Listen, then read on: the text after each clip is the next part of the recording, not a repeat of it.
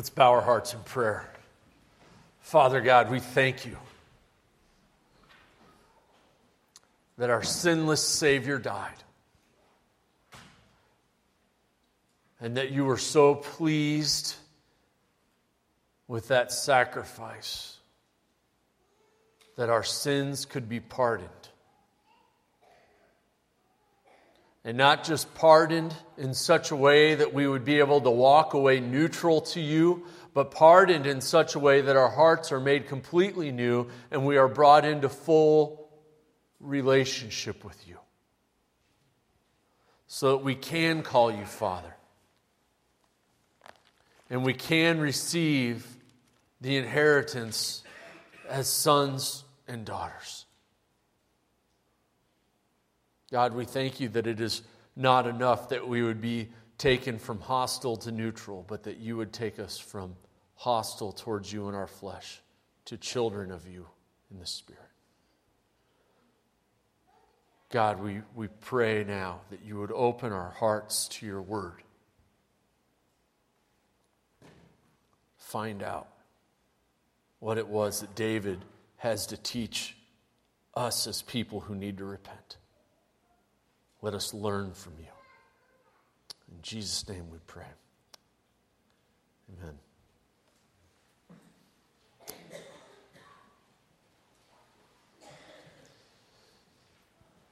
Every year I trick a group of guys from the church into following me into the wilderness. And every year we start with the same problem. We're in a parking lot, we're at a boat ramp, we're somewhere, we're loading up all our gear, and we look blankly at a map, we try and orient it to true north, and we figure out, where are we going to go?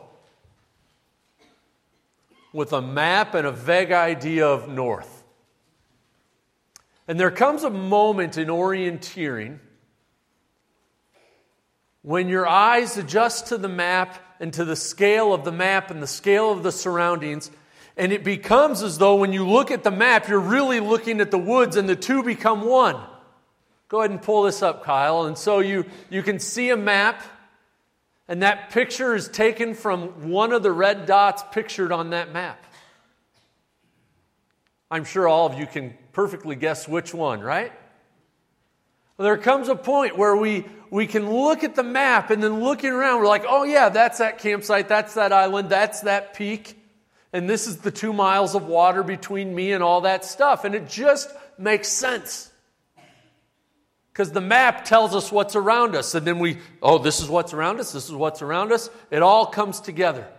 And in our walk, in our faith, this kind of happens. We read something in Scripture, and then we experience it, and it's like, oh, this is that. Several years ago, I was with a group of people, and we were praying, and it was the prayer was really directed around a specific issue of spiritual warfare, and we were praying and praying and praying, and someone in the group opened Scripture and started reading a passage that pertained to the issue we were praying about, and it was resolved. The issue went away.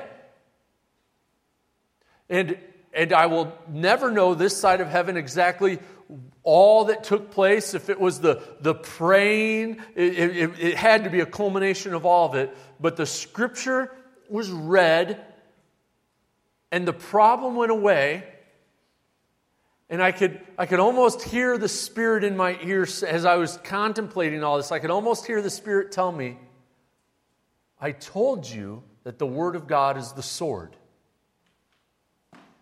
Of course.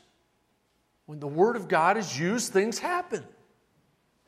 And as we grow in our faith, we see times where we read something on Scripture and then we see it lived out in front of us. We see pride leading to downfall. And hopefully what we see a lot of is sin being confessed and forgiveness being given. And we see this transaction of repentance and grace in our own lives and in the lives of others. And so often we marvel at it, as we appropriately should. And so often we also look at it and see, well, of course it's what happened. It's what the Bible told us would happen. We've spent the last month in Psalm 51 talking about sin. What an uplifting time it was, right? As Dave told you how sinful and terrible you are. And the only place to go is God. And we talked about only God can give us a new heart. Only God can bring about these things. Psalm 51. We read David's prayer of confession after his sin with Bathsheba. And he confesses his sin. He talks about how sinful he was, how long he's been sinful. He comes to God. He asks for a new heart. He comes in brokenness. And I hope that over those 4 weeks, we as a church have been renewed or maybe even learned some new things about what it means to come to God and the value of that, saying I'm a sinner, repenting of sin. And last week, Dave finished out Psalm 51 where David says, I will go and I will instruct people in your ways, God. I will teach sinners about this. Well, Psalm 32 is both David's rejoicing in the forgiveness of sin and David's teaching about his experience in going to God and asking for forgiveness. And since for David, life is a musical, he teaches by way of song. And so Psalm 32 is this instructional song that teaches us about God's forgiveness and God's guidance. And these are two things we need. We need forgiveness and guidance. If we don't have forgiveness, things will never be made right. If we don't have guidance, we'll never learn. So today we're looking at the first of these two. We're looking at God's forgiveness. And in these first 5 verses of Psalm 32, we have some lessons about forgiveness. Let's read.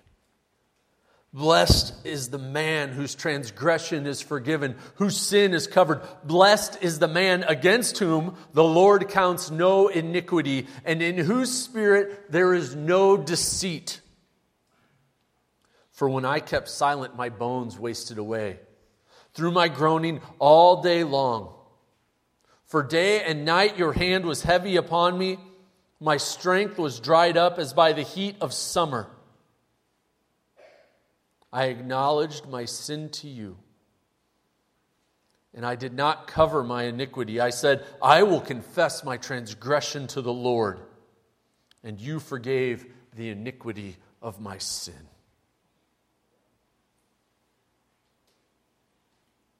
So what does our musical teacher have to tell us? The first thing we learn about forgiveness from God is that it's a blessing. In David's teaching of forgiveness, he starts with the result. This is kind of infomercial-esque of David, right? You know, you tune into an infomercial. I know all of you can't wait for whatever's on the main channels on Saturday afternoon that's not sports because it's always infomercials. We DVR them. Because we need to learn what life could be like if we had a vacuum that did the laundry, dishes, and babysat our kids for us. And a lot of times these infomercials, they focus around how great your life is because this one thing is added to it. It's the can opener of your dreams. You need it. This one thing will make your life complete. Well, David's infomercial of sorts doesn't talk about what was added to his life. It celebrates what was taken out of his life. Seems kind of backwards. Blessed is the one whose transgression is forgiven, whose sin is covered. The man who the Lord counts no iniquity, in whose spirit there is no deceit. David is celebrating this new lacking in his life.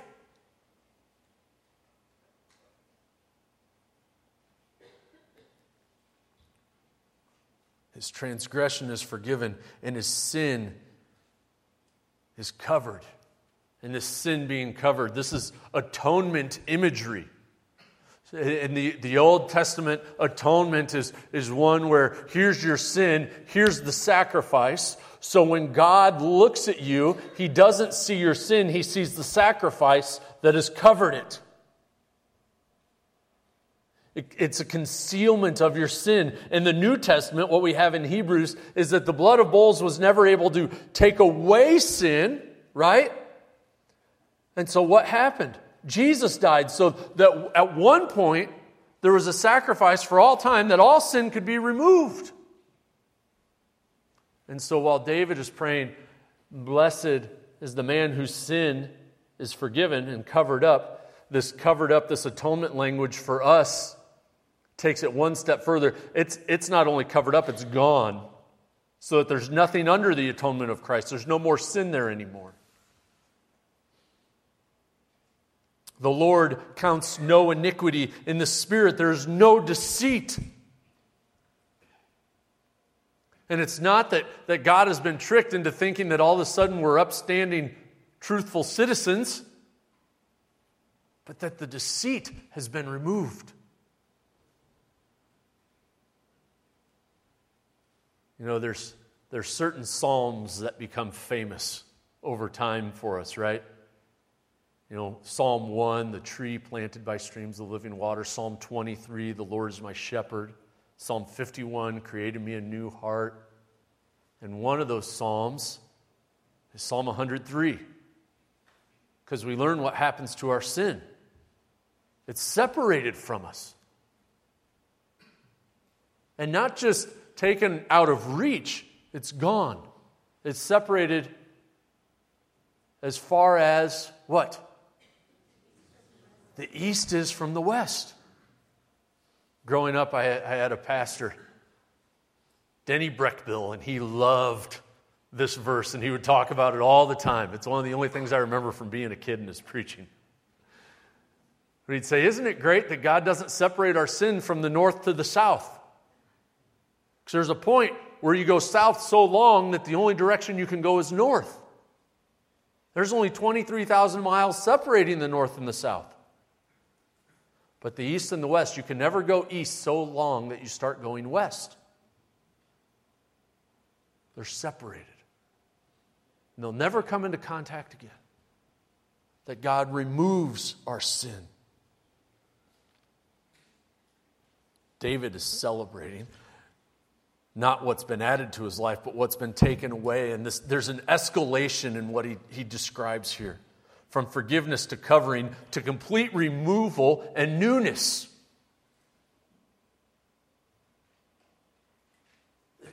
In whose spirit there's found no deceit.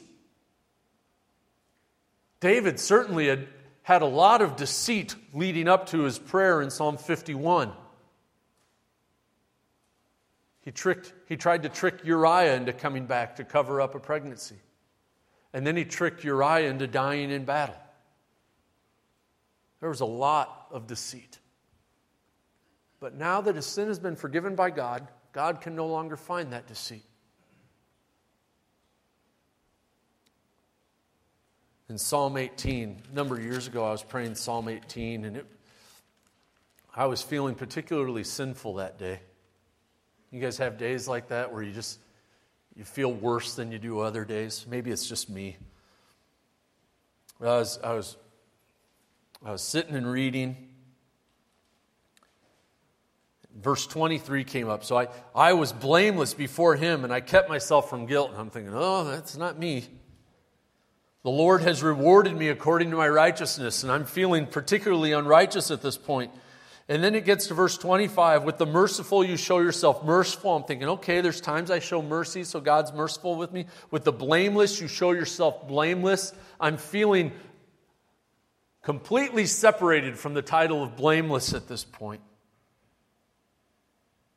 And then it says, with the purified, you show yourself pure. And that really stuck out to me. Because for something to be purified means at one time it was filthy. You don't take something pure and completely without blemish and then purify it. That would be pointless. But you take something that's filthy and disgusting and you purify it and make it useful. And I couldn't at that moment relate to the title of blameless. But I found myself very much being able to relate to the title of purified. Because I knew that I had this filth within me. Too often, I feel like my sin goes out in front of me. So I don't feel blameless, but I can feel very purified. And David here in Psalm 32 isn't praying to someone who's blameless. He's not saying, blessed is the one in whom there's no deceit because they've never sinned. He's saying, blessed is the one in whom there's no deceit because God has purified them. And this is such an appropriate week to have the Lord's table set before us. Because the Lord's table is here not calling out to those who are perfect, but calling out to those who need to be purified or who have been purified, saying there's a means to having the deceit and the sin removed from you. And it's Jesus' blood, His sacrifice and His resurrection. It cries out that with God, a new heart is possible. We don't need to scrub away our own sins. God does that. By His holiness, love, justice, mercy, and grace, He makes us new. He covers our sin. He stops counting our rebellion, and He changes our hearts.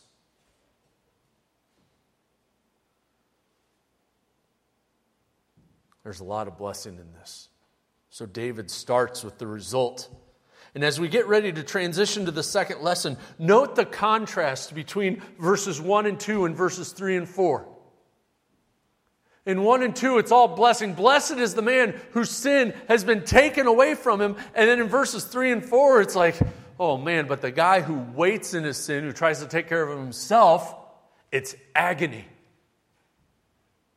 We have agony. For when I kept silent, my bones wasted away. Through my groaning all day long, for day and night your hand was heavy upon me. My strength was dried up by the heat of summer. Sometimes it's hard for us as believers, living in a post-cross world, living in the new covenant, it's hard for us to know how to relate to the Old Testament characters. And so we have filters. How is it fulfilled in the cross? What were their current circumstances? How are they in relation to the law? So let's look at David. He worshiped God according to the law. We know that David had the Holy Spirit on him. Because when he played his lyre, the evil spirits would leave from Saul. We know that David had an anointing from God.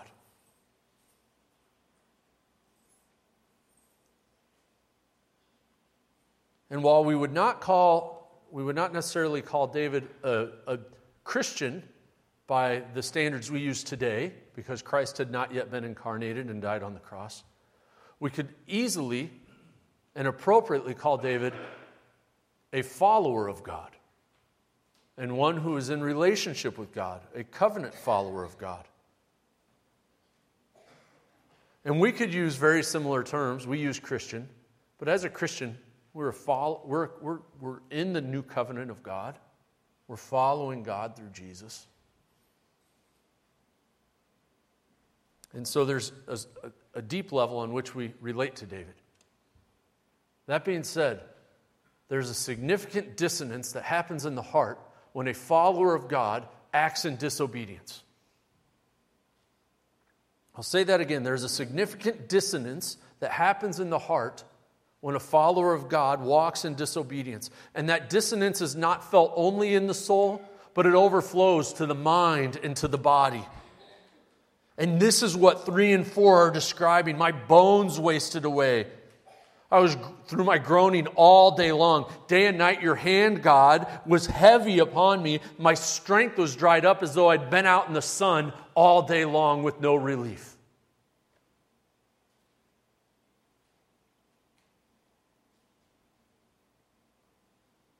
These are the metaphors that David chooses.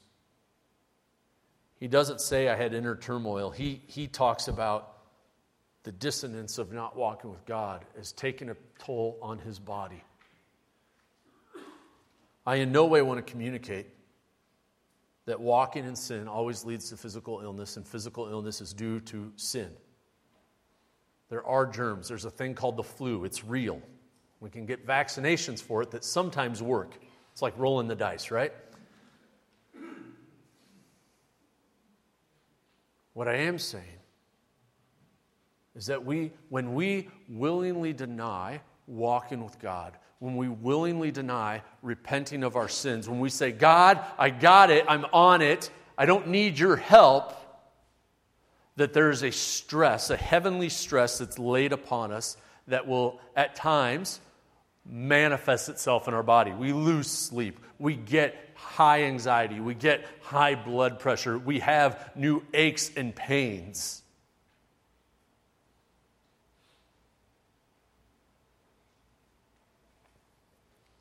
And David says that when he kept silent, when he tried to go about it his own way, all of these things manifested. Over the years, I've had several home improvement woes. But screen doors have their own particular category. That's my house. That's a screen door I purchased that I felt was going really, really well until I put it on. We got a lot of recommendations on how to fix this. One friend of mine who was particularly helpful suggested buying a really big can of Great Stuff. You know, that expanding foam, and just Menards graciously accepted our return. The tape measure was used a little more efficiently the second time. This was the third time we've done a screen door. The second time was by far the smoothest. This one wasn't so bad. The first was the worst. I got out the little template for drilling the holes for the handle. I didn't line it up right. So I had holes that looked like this, right? They didn't meet up. So I couldn't get the door in. And all day long I tried different size drill bits.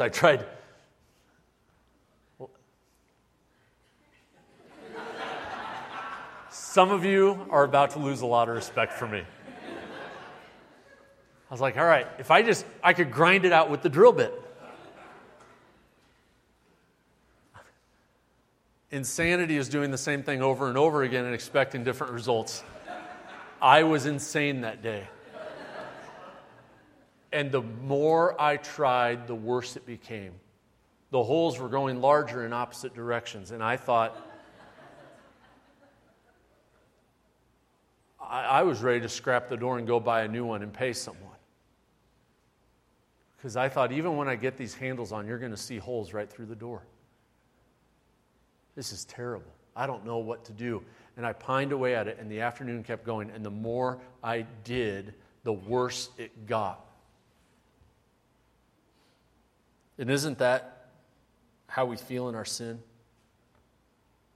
That we feel conviction. We're like, I need to confess this. And it's not God I'm worried about confessing to. It's the people around me. And the moment I do that, they're going to reject me. All those relationships are done. And so we start thinking of ways of like, how can I justify this? How can I minimize this? How can I put a spin on this so I'm better? And we spend all this time pining away. And maybe we even try to spin our sin so it's more palpable. And all the while we do that, all we do is make it worse. All we do is create a deeper aching in our bones. And we think, I know God has solutions for my sin, but I think, no offense to God, but I've sinned more, so I know what to do. I have more experience in this category. And it sounds ridiculous right now. But too often, either we do this or we watch others do this.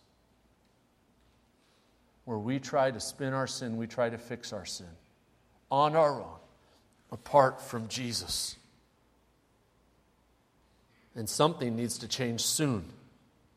And in order to find out what needs to change soon, I think we're best to look at David's experience.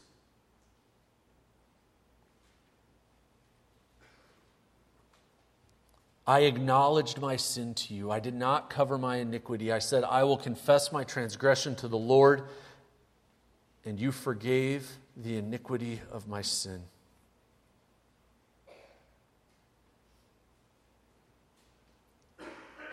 One of the best resources I have in my life is friends who have been there and done that before me, that I can call and say, how do you fix this? What do you do about X?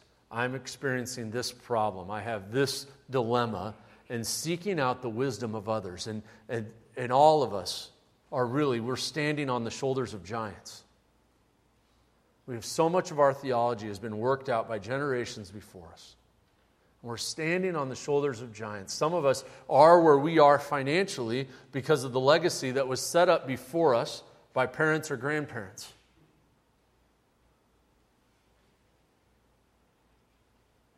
And we have that experience. Here in verse 5, David sums up Psalm 51.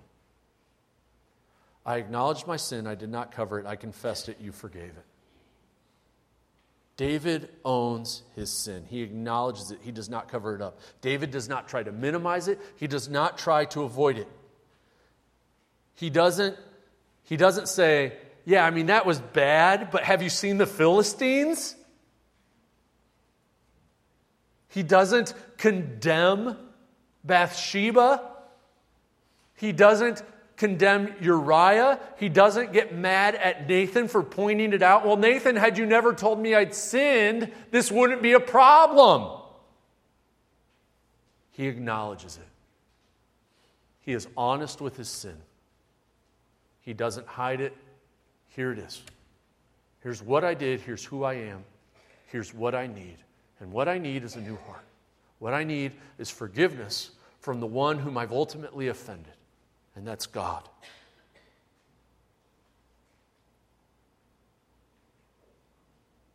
The sooner you humble yourself before God and acknowledge your sin, the better off you'll be. David doesn't only own it, he confesses it to God. There's a way for us to own our sin without repenting. It's boastful, it's proud. It seeks to elevate our authority above Scripture, but there's a way to do it. Yeah, I did that wrong. It's just who I am. It's who my family is.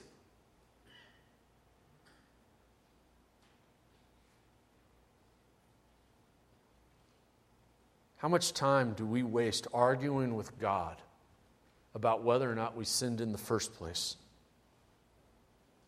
Am I the only person who's ever done this? I don't think so.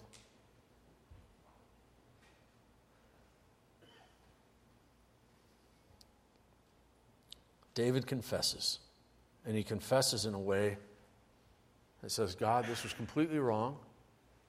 I'm completely sinful, and I need your help. I need your forgiveness. And when David confesses his sin, the most amazing thing happens. There's a completely different tone in verse 5 than verse 4. My strength was dried up as in the heat of summer, and so I acknowledged my sin. And it ends with, you forgave the iniquity of my sin. God's heavy hand is lifted off of him. And God's forgiveness is given. Not just to David's sin, but to the waywardness of it, to the heart behind the sin. Us who are parents, we know the difference between that, right? Okay, our kid did something really bad, and there's a reason they did it. It's the other parent's fault, right? It's the genetics from the other side is why they... No. But we are concerned with correcting the heart. And God forgave the heart, not only the sin, but the heart behind the sin. Back when I was working on that first screen door,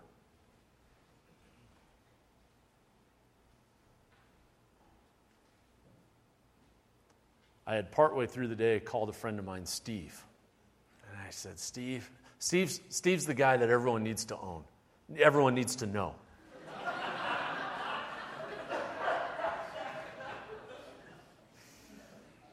You guys are about to vote on co-pastoring. That's hilarious. Steve's the kind of guy that everyone needs to know. Because Steve has like every tool imaginable, and he knows how to use them. So I call Steve. Steve, here's what's going on. He goes, oh yeah, I know something to do about that. And I go, okay. And then I kept trying to do it on my own. And I kept trying, and I kept trying, and it got dark. And this is Orange City. There's like nothing to worry about there. I'm kidding. But it was frustrating. I was tired. I was making worse decisions. So I finally called Steve and said, can you come over? Steve came over, and within 5 minutes, the door handle was on. And you couldn't see holes where I had completely screwed it up. If you went to 515 Delaware Southwest right now to the front screen door, you wouldn't be able to tell how horribly I treated that door with a drill. And my only thought was, boy, I wish I'd called Steve earlier. I wish I had just right away said, could you just come over and help me because I'm in over my head. My drill isn't capable to do what your Dremel set is, because apparently a Dremel's intended for that kind of thing. You got to learn it sometime. And I think of times in my life where I've tried to hide my sin from God or from others, and I've tried to go on my own way. And when I finally come to the point of saying, God, I fully confess to you, and I'll fully confess to anyone I need to who I've hurt along the way, and it's just an immediate release. Not because it's all over, but because my heart is in rightness with God. Because He forgives not only sin, but the waywardness of it. And that's our greatest need.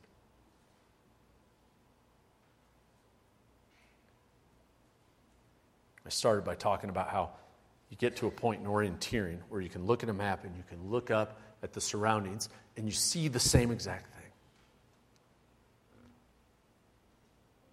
1 John 1:9 says that if we confess our sin, He is faithful and just to forgive us our sin and to cleanse us from all unrighteousness. That's a map that we can look at, and we can see it in our lives, and we can see it in the lives of those around us.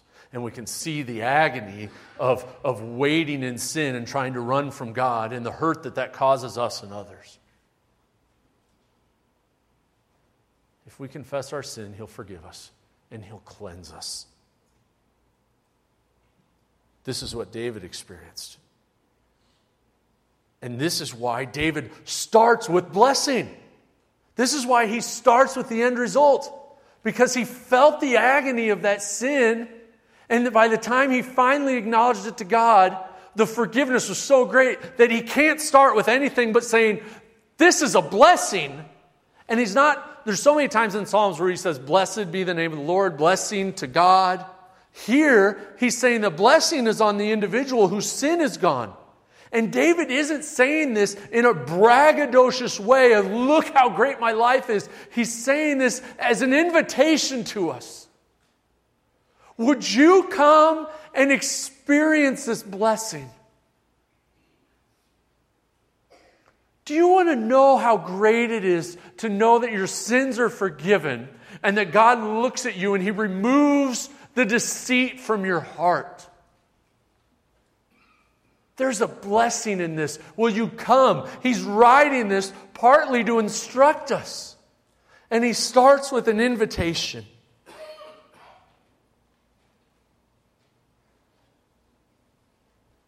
David's, in a lot of ways, inviting us to the communion table.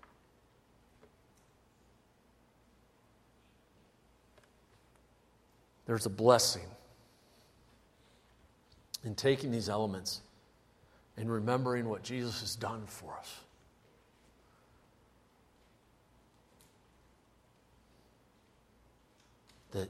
That Jesus died, his body was broken, and his blood was poured out, so that the sins you committed last night, yesterday, this morning, over the past week can be forgiven and not separate you from God. That your iniquity can be removed, that your sin can be forgiven. We appropriately talk about communion as being something we need to approach with reverence.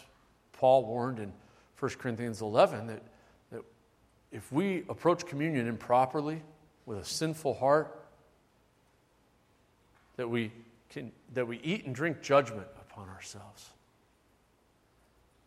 And so we tell people, when you come to communion, when you come to the Lord's table as a believer, if there's sin that you're not dealing with, don't partake this time. Wait until the sin has been dealt with. But I also want you to know that this is for sinners. I'm going to ask those who are going to be distributing the elements to come forward. And as you're coming forward, I found a poem about communion, about how it's for sinners. And I just want to read part of the poem for you. Take it. It's for sinners, redeemed like you and me. Don't drown in shame and guilt, my friend. Turn, repent, be free. You look so closely at your sin right now. That's good. He wants you to. But do you see who's bearing it? Because it's him, not you. You're not condemned, hated, judged, though 1,000 times you fail. He knows you struggle day by day, yet still his cross prevails. Forgiven, righteous, and secured. He calls you by these names. The price is paid, so good or bad, his love for you remains. So take this bread and take this cup, declaring Christ is Lord. See the tender sacrifice in the blood that poured. You're reconciled to God, my friend. Have joy and seek his face. Turn from your sin and worship him in his rightful place. As you receive the elements, I ask you to hold on to them so we can take them together. Let's pray. Father, we thank you that by your love, your Son died on the cross, that Jesus' body was broken, his blood was poured out, so that we could become the righteousness of God. We thank you that forgiveness is available and free. We thank you that you are a God of grace. In Jesus' name, amen.